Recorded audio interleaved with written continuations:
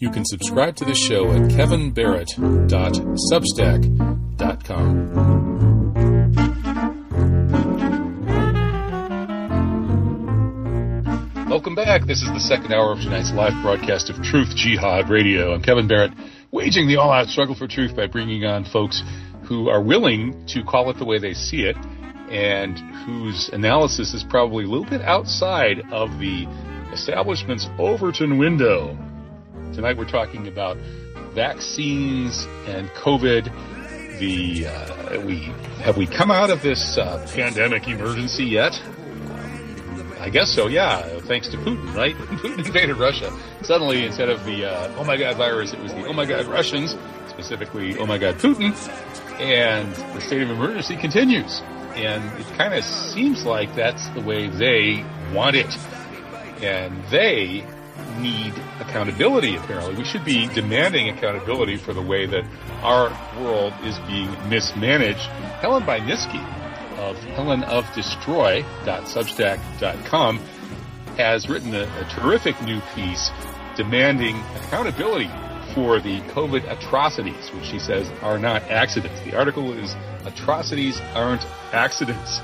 And it's really a great piece. Highly recommended. So let's talk about it. Hey, welcome, Helen. How are you? Thanks for having me on. I'm good. How are you? Okay, I'm hanging in there.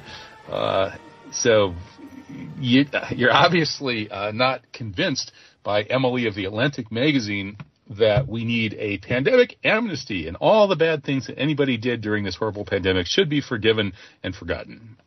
Well, I mean, even she's not convinced. So if you read her article, if you could have the stomach to stomach her article, she leaves out the people who quote unquote deliberately spread misinformation. So it's like she's not even sincere in her insincerity. It's like multiple levels of complete like nonsense.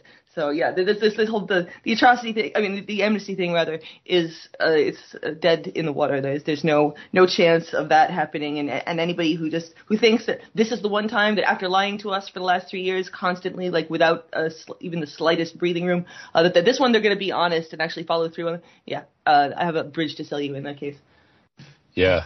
Well, Emily Oster hasn't volunteered to come on my radio show and declare amnesty for everything that I've been putting out here over the past 3 years. But yeah, this issue of accountability is one that we don't really hear much about anymore. You know, it seems that impunity is the rule in everything, you know, especially these red pill issues that I talk about on the show, whether it's the JFK assassination, which Fox News and Tucker Carlson are now admitting that the CIA was involved in, but I don't really see any accountability at the CIA for its institutional complicity in this cover-up and this murder of the president, and I don't see a whole lot of people taking responsibility for the either horrific mistakes or atrocities, deliberate atrocities perhaps in some cases that they did during the pandemic period and are some cases still doing. It really seems that there's just total institutionalized impunity these days. And your article is kind of an impassioned rant against that. Now, how do we go from being outraged to finding a way to bring back some accountability? Well, I mean, I think it starts with understanding how it got this way. I mean, there has definitely been an overarching campaign to make us sort of apathetic and just disempowered in the way that, it's always been like this, therefore it will always be like this. Well, it hasn't always been like this. I mean, people used to actually go out and beyond just protesting. I don't mean like marching around with signs and getting nothing done. That's a theatrics that unfortunately no longer has the effect it once did. But I mean, you can actually like put a wrench into the machine in such a way that, I mean, people can strike, people can infiltrate, people can use their skills in various ways. I mean, I don't want to say use your imagination, because that's the point that I make in my article, is that anyone who's been through the school system, your imagination has been put to death by the third grade if you're lucky. And so like, yeah, but use your imagination, because everybody has a skill set and everybody can do something. And whether it's, I mean, yes, we need parallel systems. This is very important because as the state of California is trying to take doctors' licenses away for people who tell the truth about COVID, and there's going to be more and more of that. So, and also, if you've got a medical system that is allowing this to be perpetrated, it's discredited anyway. So we need to take over some of those abandoned hospitals that have shut down for lack of patients because, everybody's dying and nobody went to the hospital during COVID anyway because they were all afraid of getting put on a ventilator, which is a good fear to have, I think. So that and I don't know, parallel other systems as well, educational systems. You don't want to send your kid to school because they have to be injected with a bioweapon. That's a very good reason not to want to send your kid to the school system, which was brainwashing them anyway. So I think that this has created more of an awareness of the need for these parallel systems to have a entire parallel society. So people can work on that, and then from that you become empowered, and then you realize you can take on this empire. This is not a monolithic thing that cannot be touched. Obviously, we don't really have time to create a perfect parallel society and then from that vantage point attack the evil empire. But it's just something to start on, and then you can do two things at once. We can walk and chew gum at the same time, assuming we haven't gotten our brains packed with spike proteins yet. But that's another thing that medical professionals really need to be working on. The sane ones, at least, is finding a way to reverse the spike syndrome or whatever you would call it. The takeover with these proteins or these things that develop in the bloodstream, and which I think your previous guest was trying to claim are totally cool and normal and not weird at all. He was just saying that he thinks the virus does more of that probably than the vaccine does. And that's interesting. Let's tease out why he might be wrong about that. And Ron was saying that his new article on Monday is going to be pointing out that throughout the past 3 years, a bunch of European countries, the ones with low obesity, have actually had lower than normal mortality among working age people, whereas the U.S., Canada, and other countries with high obesity have had higher than normal mortality among working age people. Now, he points out that these countries like France, where working age people are actually living longer than they did pre-pandemic, have very high vaccination rates. Therefore, he argues the vaccine can't really be a huge cause of massive mortality, at least in the short term.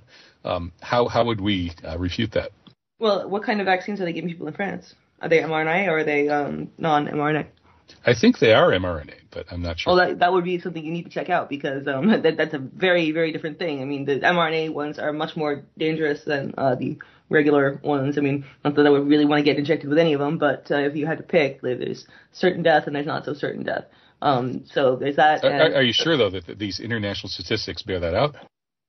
I don't know because I don't know what they've gotten injected with. That's it's a variable that has to be solved for if you're going to actually work with this question. Otherwise, you're just throwing uncertainty at the wall because you want to confuse the issue, which I think is a lot of what he's doing. I don't really understand why he's doing that, but that's the impression I get. He's just trying to come up with things that people don't have the answers for, that people can't necessarily have the answers for because there are too many variables in this particular equation.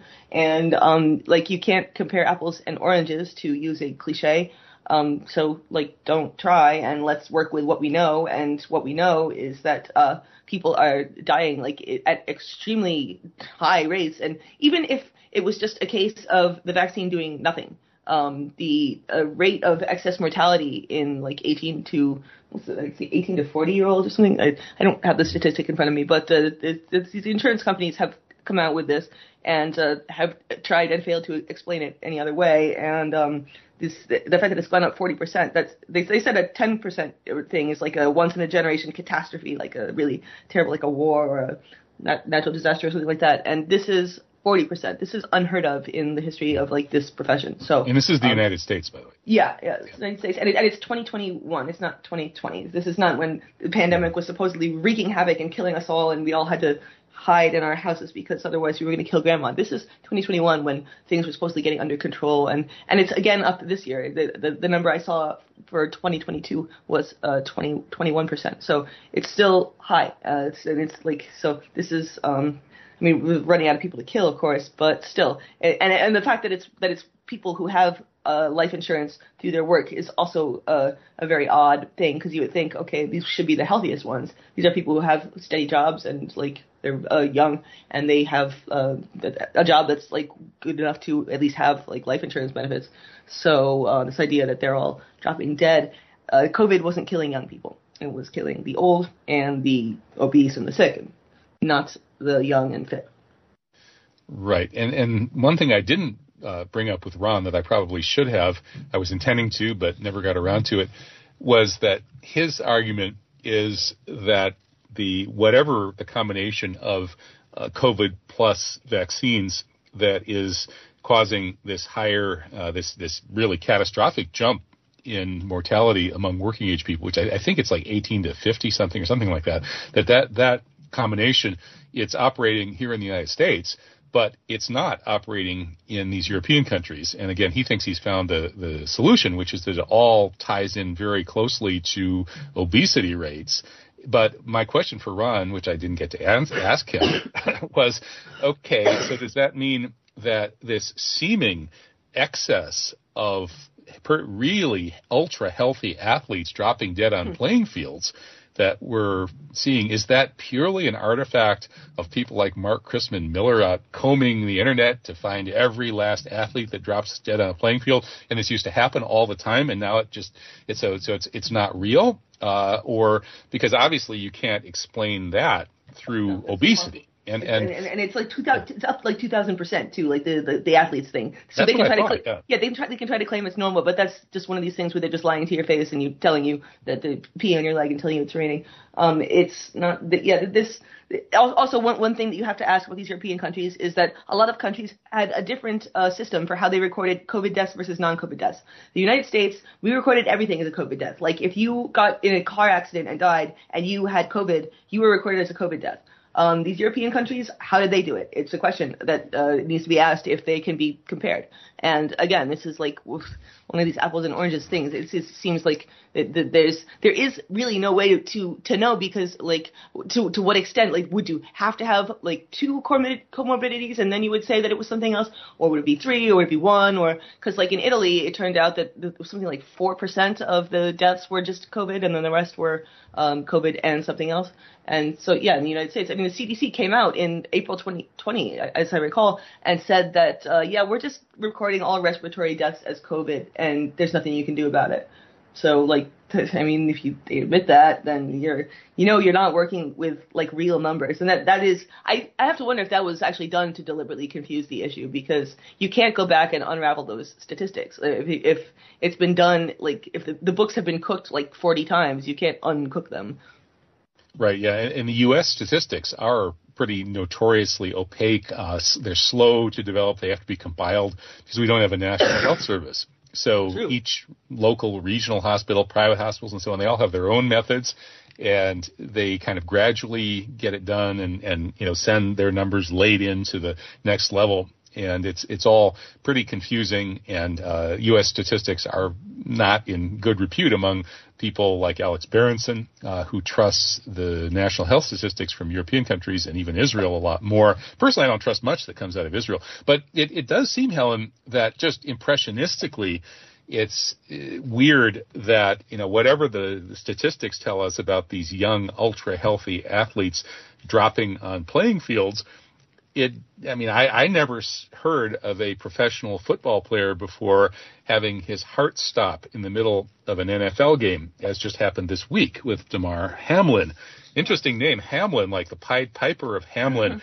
Makes you wonder about the mRNA vaccine pipers, like leading all the young people off the, instead of the rats out of town, right? They were supposed to lead the COVID rats out of town, but now instead they're leading the kids out of town. They deliberately recruited all these celebrities to Pied Piper people into the vaccination chambers. I mean, and it was just for children. And there's this the one that went to the White House. I forget her name, was Olivia something, but she was they purposely selected her. She's the big TikTok star or whatever. I don't know how you can be a star on TikTok doing 15-second videos, but it's neither here nor there. If you figure out, tell me, because I could use another income. Yeah, they bring her in, and she's pimping the vaccine, and they do this with a lot of these celebrities. So yeah, there's a lot of Pied Pipers out there. But as for the football players dropping dead in the middle of the field, the reason you didn't see that is because it didn't happen. And the fact that they're trying to like retcon this into existence is not like, I mean, maybe it's fooling some people. Some people, but I was just talking about this on another show. But what they're trying to do is get us to distrust our memories, distrust the evidence of our senses in favor of like the narratives they put in front of us, because they just like they think if they hit you you with nonstop lies hard enough, your reality starts to just come unglued, and you figure, okay, well, they can't all be lying, can they? Or they can't be lying about everything, can they? It's like, yes, actually they can, and they are, but yeah. So they try to make it seem that, okay, well, you just don't remember that there were all these people dying because you didn't. Nobody brought attention to it. You didn't have a bunch of people throwing disinformation at you and misinformation, and how dare they call into question how dare they ask questions about this poor guy who's had this health problem. And it's like, well, they're the ones who are on every single headline. I mean, talk about like a coordinated narrative attack. Like every single media establishment headline is saying, well, this had nothing to do with the vaccine. We know because there's never been a sign of this ever happening ever. And it's like, okay, and yet we have a story from I think it was NBC. It was talking about how Pfizer and Moderna are now belatedly having to do safety studies involving myocarditis as a side effect of the vaccine. And there's actually somebody in this story who comes out and says myocarditis is not associated with cardiac death. I mean, so, okay, did you redefine myocarditis to mean like candy? Is myocarditis now like puppies? Like, because there's a word, myocarditis, that's like, it's associated with, it isn't just associated with, it's like one of the, yeah, so a certain percentage of people who have it die from it, don't they? Most of them do. They're talking about mild myocarditis. There never used to be a mild myocarditis. You can actually look up the definition of myocarditis on the Mayo Clinic, and if you go to archive.org and you look at the old screenshots of it, there was never anything about mild until like maybe 2021 or something like that. The definition changes. It's one of those shifting definitions because, we live in a very, there is no ultimate truth. Truth is what's true for you, or rather true for the narrative managers. Mm-hmm. Well, I actually sympathize with Ron Unz trying to get to the truth through his way of looking at statistics. I thought he did a pretty good job of it. But at the same time, it does seem to me that the arguments that there's been a concerted effort to hide whatever level of damage is happening from these vaccines, and I think Ron probably underestimates it a little bit based on my impressions from following the sources that I follow. But that effort to hide the reality is, to me, really offensive. I mean, even if it turns out that various vaccines, they harm a certain number of people, they kill a certain number of people, and then they save a certain number of people, and the public health authorities, who of course have their palms greased by various kinds of financial interests, end up making the determination that, well, this particular vaccine is going to do more good than harm, so we can't admit the harm, because if we admit the harm... There's no evidence that it's actually saved anyone. Like, it's literally, there's no, like, they've come out with studies that claim this, yes, but there's no, like, those studies are not scientifically valid, and there's literally, like, no, I think they found out that they would have to vaccinate, like, 20,000 people or something to save, quote unquote, like, one person, and I don't have the numbers in front of me, but it was some obscene number, and there is no evidence that these things actually have ever done any good for anyone. I mean, there are people they haven't done bad for, yes. There is a placebo effect, yes, but as for like has getting injected with a toxic soup of like DARPA's favorite like fresh baked mRNA going to actually solve any problems that you had? Not unless one of your problems was being alive.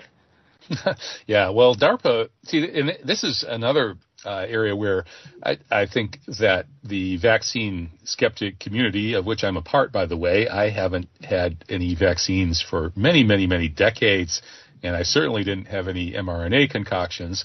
But I think that our vaccine skeptic community may be ignoring kind of the real elephant in the room, which Ron Unz is indeed pointing to some extent in his work on COVID origins. And that is that, as you say, DARPA is where this is all coming out of.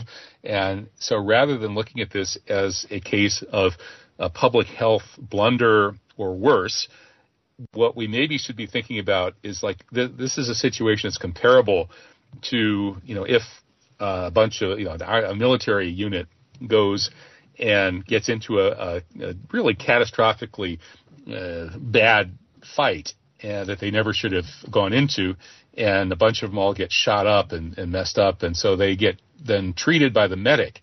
And so then the medic in that particular unit botches a job here, and then injects some of the wounded soldiers with the wrong stuff there, and really makes a hash of it. And so a bunch of these wounded and people die, a bunch of other people die, and so who do you blame the whole thing on? Well, it seems to me a lot of us in the vaccine skeptic community are blaming the medic. And maybe the medic. You're talking about this like this was a mistake, though. There was no mistake here. Well, yeah, but so maybe the medic is deliberately. The medic is a psychopath who is going around murdering people. Well, I would say that actually the killing was planned by the military unit that got into the ill-advised fight, and that's what happened when the U.S. attacked China and Iran with COVID. It seems to me that we should be first and foremost blaming the military biowar people who brought us this virus. And to the extent that and of course those are exactly the same people that came up with the so-called vaccines, which were designed to make sure that the country with the big lead in mRNA technology and in bioweapon technology would continue to be the most powerful empire on earth. That's what the whole thing is about. And I think when we recontextualize it that way, we see that it's unlikely.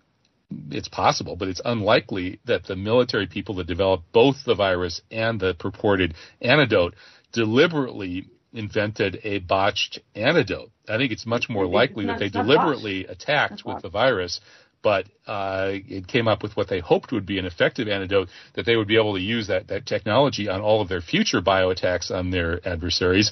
And I don't think it worked out very well for them. Anyway, that's my interpretation. If it was botched, again, you would see powerful people dropping dead in the DARPA, in the U.S. Military, in the stratosphere of power. You're not seeing that. These are people who are dropping dead are the ones they want to drop dead. The useless eaters, the Iranian politicians, the dissident people who stupidly go into a hospital and think they're going to get treated normally. I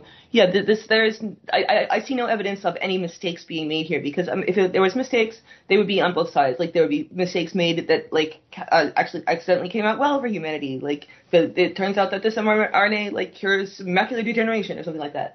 And there's no evidence that any mRNA shot that anybody has taken has improved something surprising.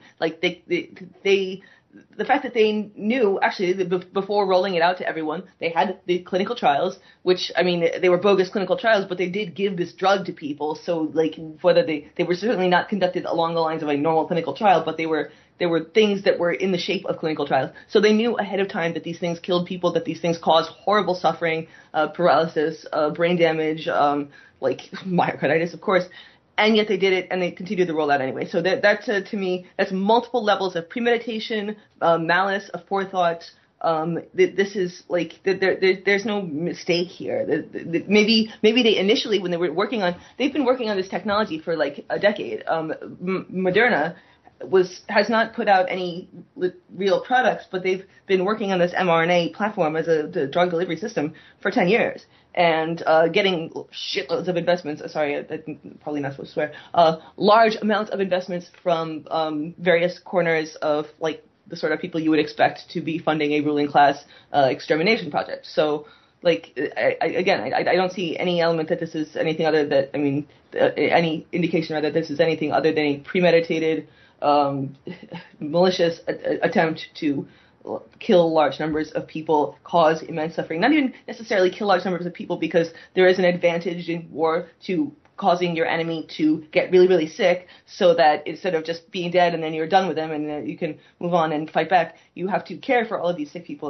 There's Ed Dowd, I think was formerly at Blackstone or BlackRock, one of those, the statistician guy, is talking about how they can't get, even in where he lives in Hawaii, they can't get laborers to do basic stuff like repair jobs, because everybody is sick, or everybody is so non-functional because of these vaccines that they can't go to work, or they can't fulfill their obligations. And this is only 2023. This is only 2 years into this mass injection project. Things are just going to get worse unless they find a way to reverse this buildup of spike proteins, because there's no indication that the people who are injected with this stuff ever stop making these spike proteins. So there's just more and more and more of them. And you can slow down the replication process. There's plenty of doctors have come up with protocols to address like the symptoms of the problem, or like slow it down, or maybe stop them from attaching themselves to cells or whatever. But like you're still making them, and it's a process that's they made sure that this stuff was really persistent. Well, if that's true, then the mRNA countries versus the the non-mRNA countries, that comparison really should become just really stark and undeniable at some point. And I'm not sure if it entirely is so far. Like China is, of course, non-mRNA, and most of Africa only got little Africa bits. Didn't vaccinate at all. Yeah, they're fine. Yeah, that's true. So that's another dead giveaway. Yeah, that does make you wonder, doesn't it? So anyway, that comparison of vax to unvaxxed and mRNA to non-mRNA really should be revealing. Now, the thing is, though, I have been following the quants, the people who are really good with numbers, who have been critiquing COVID and vaccine orthodoxy, and it does seem that I haven't yet seen any of them present a really good case that the mRNA countries and populations have done that so much worse than the non-mRNA countries and populations that we could conclude that technology was really just decimating people. And if that were the case, then the people who came up with this mRNA technology, the U.S. military, would have destroyed their own society and their allies and let their enemies rule the world. I mean, do you think they did that on purpose? Well, I mean, there's definitely an element in the U.S. government that is very intent on destroying the U.S. As a country, and they've been doing that for decades now, so I don't think that's so far-fetched. But in terms of mRNA versus non-mRNA countries, again, like you're looking at places that keep records very differently, that deliberately, in some cases, make themselves difficult to compare. At least in the U.S., there was a very large financial incentive, especially in the beginning, to record things as COVID deaths, because you would get lots of money from the government for that. And in terms of the mRNA vaccines versus the non-mRNA vaccines, I haven't seen any charts that compare the two. I would actually like to, because that would be an interesting thing to compare. But you're running into a lot of these variable problems. And again, I think that there's enough conclusions that can be drawn from looking within individual countries that because there are other variables too. I think that in a lot of cases these deaths are multifactorial. I mean, now there was a lot of people talking in a credibility grenade kind of way about 5G as being like the cause of this, which obviously it's not. That's not the thing, but it is 5G is a weapon in and of itself. I mean, it's a dual-use technology, and it's known to increase the replication of I think mold. It's known to increase the replication of various harmful organisms that would have a tendency to colonize the human body. So you might want to look into to what degree the countries that are particularly hard hit are using certain technologies, not even necessarily 5G. Do they use a lot of cell phones? Are they swamped in electromagnetic radiation? Do they eat a lot of food that's tainted with glyphosate? There are a lot of factors that can go into this that besides just mRNA, because you know that this stuff is interacting with everything else that people put in their bodies. And I mean, in the United States, people eat the worst diet on the planet pretty much, and we're dropping like flies. So I think that sugar is definitely a contributor to I think it was Ryan Cole, Dr. Ryan Cole, oncologist, who was talking about how people who eat a lot of sugar, it contributes to the problems with the spike protein making blood all clotty and sticky. He said it literally makes the blood sticky. So, there's more to this than just mRNA vaccines versus non-mRNA vaccines versus COVID. There's a lot more to it. Absolutely. Well, again, Ron's article coming up Monday is going to claim, he says that he sees what he estimates would be about a 0.7 correlation between obesity and the working age deaths, or maybe it was just the cardiac deaths. So we'll see where that goes. It's interesting that our public health authorities, as Ron pointed out in the first hour, don't seem to have any concern with something like obesity, which of course is connected to these other factors, exercise, vitamin D, and things like that. They were just so relentlessly focused on masking, distancing, and then these mRNA vaccines. And in fact, there is really good evidence that there's excellent evidence that vitamin D helps with COVID outcomes, that exercise helps with COVID outcomes, and as Ron just pointed out, that staying skinny helps with COVID outcomes, and yet none of that seemed to ever make an impression on any of our public health authorities. You're acting like this is a mistake. Again, no, this is not a mistake. There was a deliberate reason why they shut down gyms, why they said don't go outside, because it was known from the beginning that vitamin D helped, that exercise helped. They knew obesity was like another one comorbidity as soon as people started dropping. Like back in February, they knew that. And so, of course, they say stay home, don't go outside, don't get any sun. This was a deliberately calculated series of public health advisors. Again, this is you can tell it's not a mistake because they didn't do any mistakes in the other direction. There was no accidentally take a lot of NAC. No, they actually tried to ban NAC, N-acetylcysteine, which is hundreds of studies now saying that this helps with COVID, and it does. It's one of the things that FLCCC talks about, one that you should take if you have gotten vaccinated in order to stop some of the damage. But they actually tried to make NAC prescription only. So it's not like this is anything accidental or any mistakes. This is the need for accountability, and talking like these things are mistakes. It lets these people off the hook, and we cannot afford to do that right now because these people want us dead, these people want us enslaved, and it looks like they're going to get what they want because people are too concerned with we have to be fair, we have to hear both sides of the story. It's like, you think they're going to let you tell your side of the story? No, they are going to clock you over the head, take your money, take your stuff, and turn you into a genetic malformation. I mean, they're gonna. It's these stuff that they want to put in people's heads. I'm sorry, Neuralinks and this other one that I read about when I was writing this article, that the battery-free thing that uses you as a battery. It's like, okay, didn't you see that in the Matrix? Yeah, I included the clip from the Matrix in my article because it's duh, a little bit on the nose there, guys. Yeah, they're going to have to pay some trademark infringement fees to the Matrix movie when they implement that.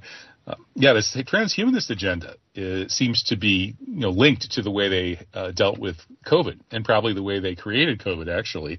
That this faith in technology, the purported faith in technology to solve all problems, which may be one factor in the relentless pursuit of mRNA vaccines and excluding all of the other possible better ways to deal with it, that faith in the coming singularity, when everything will change. It's the new form of transcendence for a bunch of materialists and atheists. And so they think that a small select elite will somehow mutate into the Superman, a Nietzschean Superman, who will then presumably, or maybe it'll just be the artificial life, artificial intelligence mix that somehow takes over and eliminates all of humanity. But whatever comes next, it's going to be better than us. It's somebody's going to put normal humanity out of business, and that's a good thing. Now that just strikes me as really strange that we normal human beings would put up with this technologically empowered elite that's bent on our extermination. And I guess the COVID situation sort of illustrates that.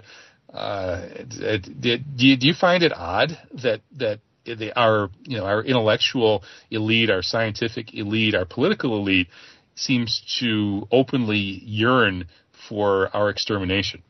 Well, it's not so much that they yearn for our extermination. At least, well, some of the elites do, yes, certainly. But the functionaries, the next level ones, they just want somebody to tell them what to do, and that will value their rule obeying skills. So it's like you end up with all these people who never want to actually have the responsibility of having an original thought in their life. So if they have a machine that's telling them what to do at any given time, then that liberates them from the burden of having to make decisions. And I mean, COVID it filled a void in a lot of people in terms of giving them a meaning for their existence, because they were doing their part by staying home and staying safe. And in terms of these people are not the ones that are going to stand up and make waves and And I think that a lot of people who got vaccinated actually did so because they didn't want to make waves. I mean, I know people who got vaccinated because they wanted to go to some event at their children's school. Like, we're talking like really low level stuff here. And like the fact that people are so unconcerned with like their bodily autonomy just suggests to me that it's not just the elites who want human extermination, it's humans themselves who think that, okay, well, my life is completely meaningless. So, I mean, and I don't think they rise to that conscious level. I think that they just walk around with this like sense of just non-existence. I don't know. Yeah. Well, the catastrophic contagion exercise looks interesting. There was that Crimson Contagion exercise run by Robert Kadlec during the 2019 run-up to the COVID apparent bioattack on China and Iran. And there were, of course, other quote-unquote preparedness exercises going on as well. And now there's this catastrophic contagion exercise that looks forward to another round of viral insanity. So I guess, they're, of course, telling us that this is all designed to prepare so we can do better next time. And, after Emily Oster gets done with her pandemic amnesty for this past pandemic, then we could have a whole new one, and they'll do better next time because they've planned for their catastrophic contagion. But frankly, when we had this rash of these exercises that prefigured COVID, especially Crimson Contagion, now that we see a new one predicting a new pandemic, somehow that doesn't really reassure me that it's going to be better next time. And in fact, since the previous pandemic was obviously man-made, it makes me wonder whether the same people that gave us the last one are working on another one. Well, they probably already have it made. It's probably just sitting in the refrigerator waiting for the right time. I mean, Bill Gates even said, like, well, I think that when he was talking about how disappointed he was in us for not, like, giving up our souls to him, he said something about, well, the next one will get their attention. And sure enough, this one is targets kids. It said 15 to 20 million dead kids. So that's definitely going to get people's attention. And I think, when was it set? 2025? I believe it's 2025. But the lesson that he said that we learned from it is that we need to trust authority, and it's terrible that we don't trust authority. And he's gone around doing his latest speaking tours all about how we need to trust authority because this is why the response to COVID failed so terribly. It wasn't because like it was designed to fail. I mean, fail again. This is like it implies that it was meant to like cure people or have people survive and stuff. No, it didn't fail at all. It's worked spectacularly well, and that's why they're setting it up for this one because the idea is that we need to trust all these authority figures because otherwise then we will be led astray by misinformation and disinformation. And this is like, this was even during COVID. That was the major boogeyman. Before it was even declared a pandemic, there was Mike Ryan of the WHO, that like the most unhealthy looking health official you're ever going to see. Like total red face, like, and that's saying something, by the way. Yeah, he's really like gross looking, and he was talking about it's an infodemic that we face. This terrible ideas are spreading rapidly and unauthorizedly, and we must do something about it. So that's why they have this WHO with their global pandemic treaty, which like there's still not enough people talking about that. By the way, I don't understand how that's not like on the top of all alt media people's like radar. I realize that there's not much that you can say about it once you've talked about it, but it should be monitored and it should be watched, and they do occasionally put out new drafts of it and stuff, and like it's absolutely terrifying, and it includes a Ministry of Truth that is like funded by member countries, so you assume this funding is not optional. I don't think that they're going to say that, I don't want to fund the Ministry of Truth part. Oh, really? Well, guess who's going to host the next pandemic then, huh? Yeah, so like this, and like, it's going to be the African leaders who didn't want to take part in the vaccination campaigns. Yeah, they're all dead. So same with the guy in Haiti. So it's if you're not a team player, you're not going to live very long, and they've made this very clear. Which is why if you watch the highlights reel from Catastrophic Contagion, it's all these African leaders like, yes, ma'am, yes, sir, yes, sir. They're all like being so like obsequious, and it's really gross because they don't want to end up like John Magufuli, the guy from Tanzania who he got one over on the WHO by swiping a goat and some kind of fruit and a car and sending them in, and they all came back positive. So it's like he made a fool out of them, and so then Gates Foundation comes out with an op-ed in The Guardian about how we need to do something about this John Magufuli and his anti-vaccine ways. 2 weeks later, he's dead, and we're supposed to think that that's just totally cool and normal, and that it's really his penchant for disinformation was what did it to him, not the Gates Foundation's death squads, which they have. Yeah, it's interesting that this catastrophic contagion exercise stresses the importance of inculcating absolute faith in authority. Oh, yeah. And that's really a thing now, I guess. It seems a little strange to me. You know, I'm old enough to remember how things were back in the 60s, which arrived in Wisconsin in the 70s when I was old enough to kind of figure out what was going on. And back then, you know, there was the famous line, don't trust anyone over 30. There was a real epidemic, a pandemic even, of lack of faith in authority. And people fought for themselves. And, you know, there were a lot of stupid things going on. People made a lot of mistakes back in that generation. But those are the boomers. You know, I'm kind of right on the cusp of the boomers and whatever it was that came next, Gen X or whatever. But, you know, the boomers are now in charge of the world and starting to retire. And that generation was famous for its total lack of faith and trust in authority. When the Vietnam War happened, they didn't believe the narrative. They protested. They caused all kinds of havoc. They fought back. There were bombings, the weathermen, you know, a lot of, you know, there were massive demonstrations, and, you know, Nixon had to send the National Guard to shoot the kids at Kent State. And, you know, there were like a 500,000 people in Washington. You know, people really were not buying into what authority was telling them. And that was probably a good thing, really, in most cases anyway. And so now today, that generation, you know, managed by what's left of the boomers as they start fading out into retirement, is telling us that we have to have absolute faith in authority. And they can tell us all of this complete nonsense, much of which has been fully exposed by now as nonsense from the COVID era, as well as so many other things. And we all have to believe everything they say.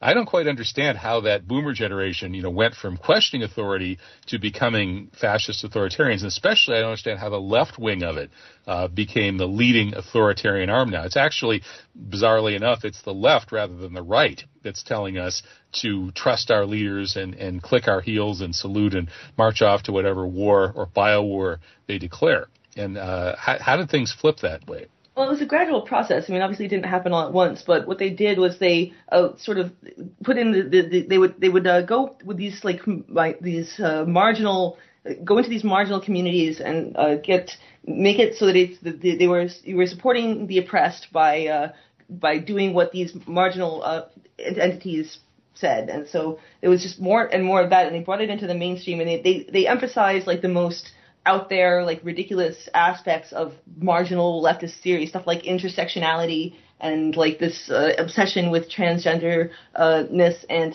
just like going for the most obscure, like theoretical, just things that didn't have mainstream appeal. So it was like, I don't know. I'm confusing this a little bit in my head, but and then they hit on these wedge issues, of course, that things that most people don't care about, or most that don't affect people's real lives.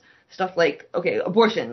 That doesn't, like 99% of people are not going to interact with abortion in their day-to-day life. They might have one at some point, or they might know somebody who's had one, but it's not like a central issue. But if you talk to like political activists today, the Democrats at least, it's like all they care about.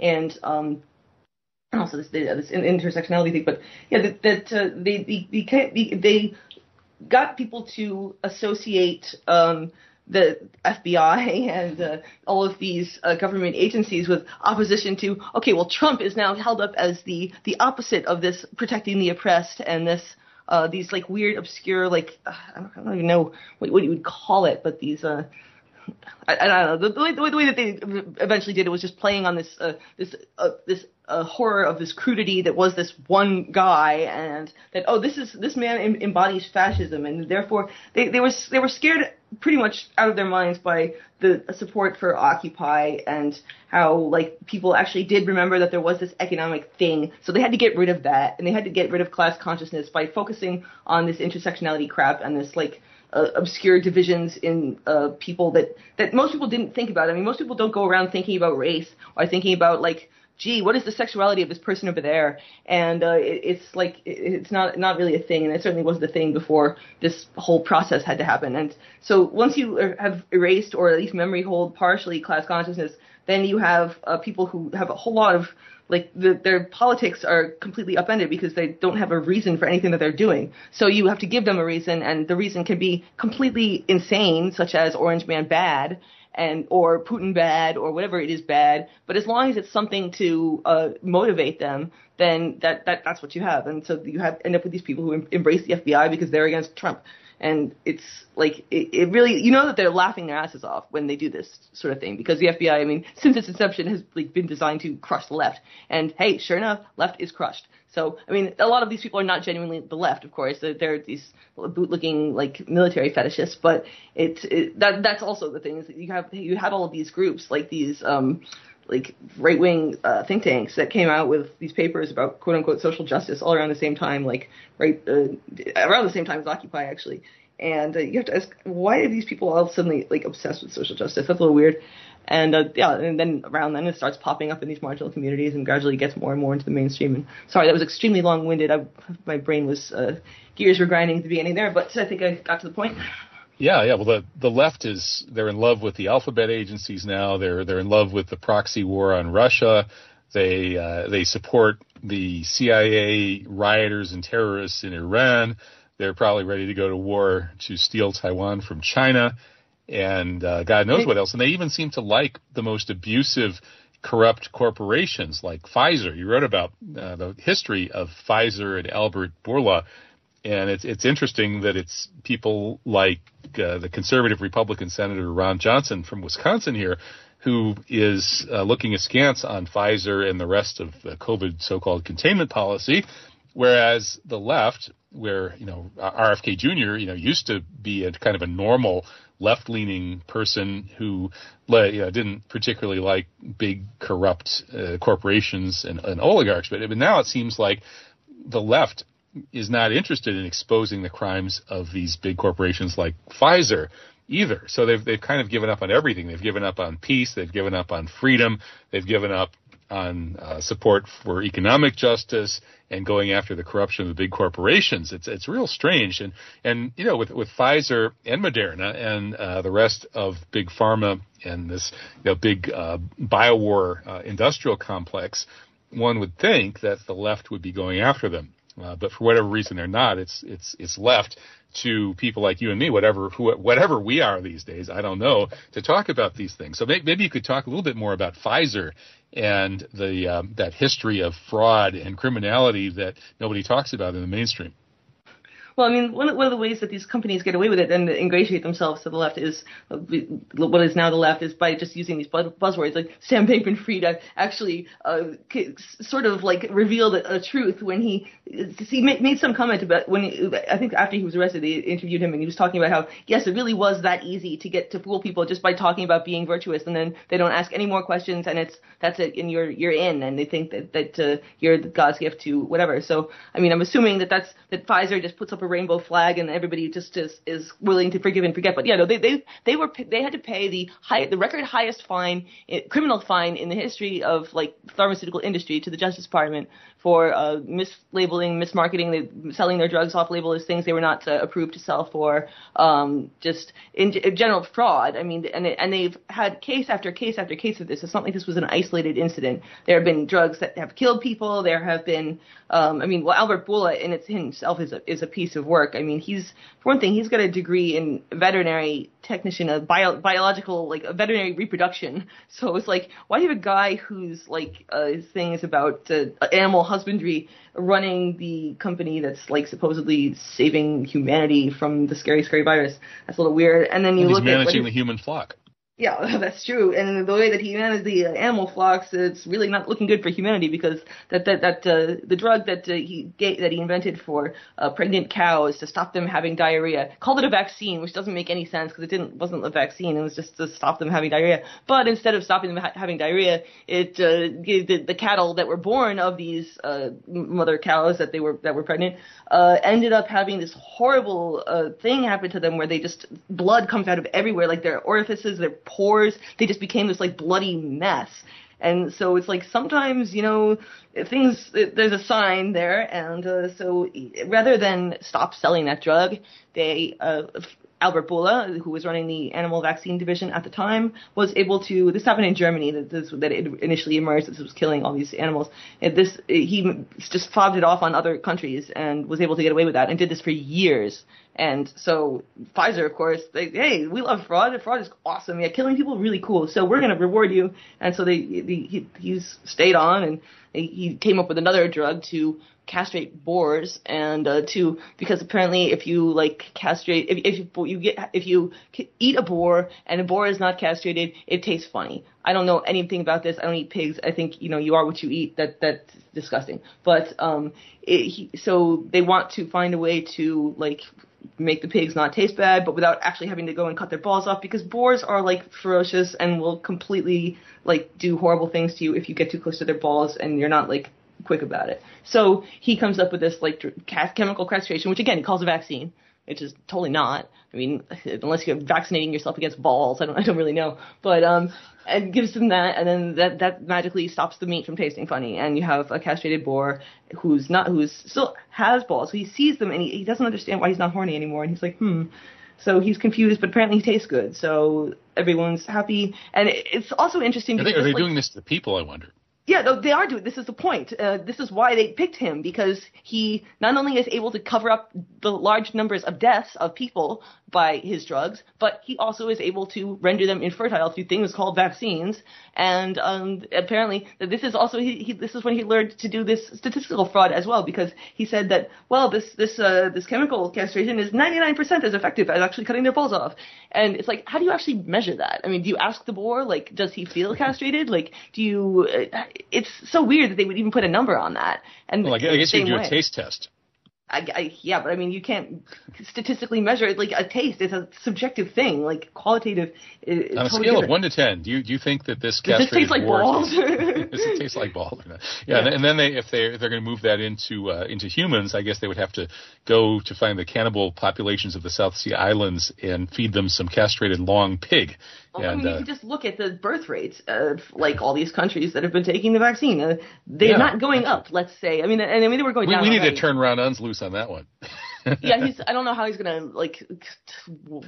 wheedle his way out of that one. That's not gonna happen. And there is no I think which was the country that really there was a chart that somebody posted, and they were all going down, but then there was one that was really, really far down. I think it was Australia. Australia was just plummeting. So it's and Australia, of course, actually that's something that Ron Unz should answer for, because there was no COVID cases there. They were all locked down 24/7, and then as soon as people started getting vaccinated, they were dropping like flies. Well, of course, what Ron might say, or what a lot of people would say would be, well, they were so locked down that they couldn't really spread COVID, and then they opened up, they vaxxed everybody, and those vaccines are really not as effective as they tell us. In fact, they're totally ineffective at preventing transmission. In fact, the more you get boosted, it seems like the more COVID you get.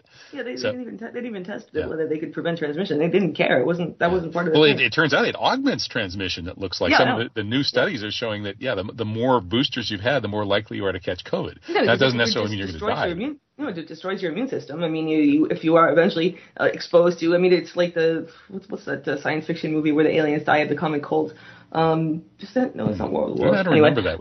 And it's some science fiction movie from the 1950s. But at any rate, it's so it becomes a thing where maybe you don't die immediately of the vaccine, but you do end up having this situation where you basically have people call it VAIDS or vaccine AIDS or whatever, because your immune system is just completely destroyed and you cannot fight off infections. So you will end up getting colonized by however many other bugs are out there, and maybe you don't end up with a spike protein to the throat, but you do eventually die, and obviously everyone eventually dies, but you die faster than you normally would. And so even if the statistics that we have so far are not showing a huge, excess mortality, totally obviously and clearly and unambiguously attributed to the vaccines, it could very well be that the kind of stuff you're talking about, whether, the fertility effects, the fact that the more boosted you are, the more COVID you catch, which doesn't bode well for your immune system, that over time it very likely could become clear that these vaccines are causing vastly greater harm than was evident at first. And I suppose then one could even become suspicious that, that there are the people who think that this is really all about a Malthusian plot to limit the population, cull the herd, and then it's not like chemically castrate them. Yeah, you don't have to guess. Yeah. You can just listen to Yuval Noah Harari talking about useless eaters and how they need to be taken out of circulation, and not taken out of circulation as in killed, but stopped from reproducing, and just put them in a corner with video games and lots of drugs, and then the rest of the technocrats can get around to ruling the world. And that's this is not stuff that's secret. This is not a conspiracy theory. This is they go out and say it in public in large halls that they then post on YouTube. And so again, this is not anything that one has to dig or look for. None of this stuff is mistakes. This is all very much in line with their plan. The known traveler digital identity took this social credit score that is also your financial credit score, and your vaccine pass, and your passport, and every other biometric and ID document you can possibly think of, plus again social credit score, your behavioral records. This was all, a WEF white paper from 2018. I believe it was a plan before that, but this is when they put out the schematic. And, of course, they immediately started testing that in 2020 with all of these travel bans. So it was all these airlines were in on it. KLM, which was, I believe, they were actually involved in Event 201, which, again, if you want to have proof of premeditation and malice aforethought, look at the comment lines that go through these whole simulations and things. They're all there. Oh, okay. We will definitely look at that. And I agree with you completely about pushing back and making sure this doesn't happen again. We don't want to act like chemically castrated boars here. We want to get out there and change the situation. Well, thank you so much, Helen Buyniski. Keep up the great work. Helen of Destroy.substack.com. Thank you.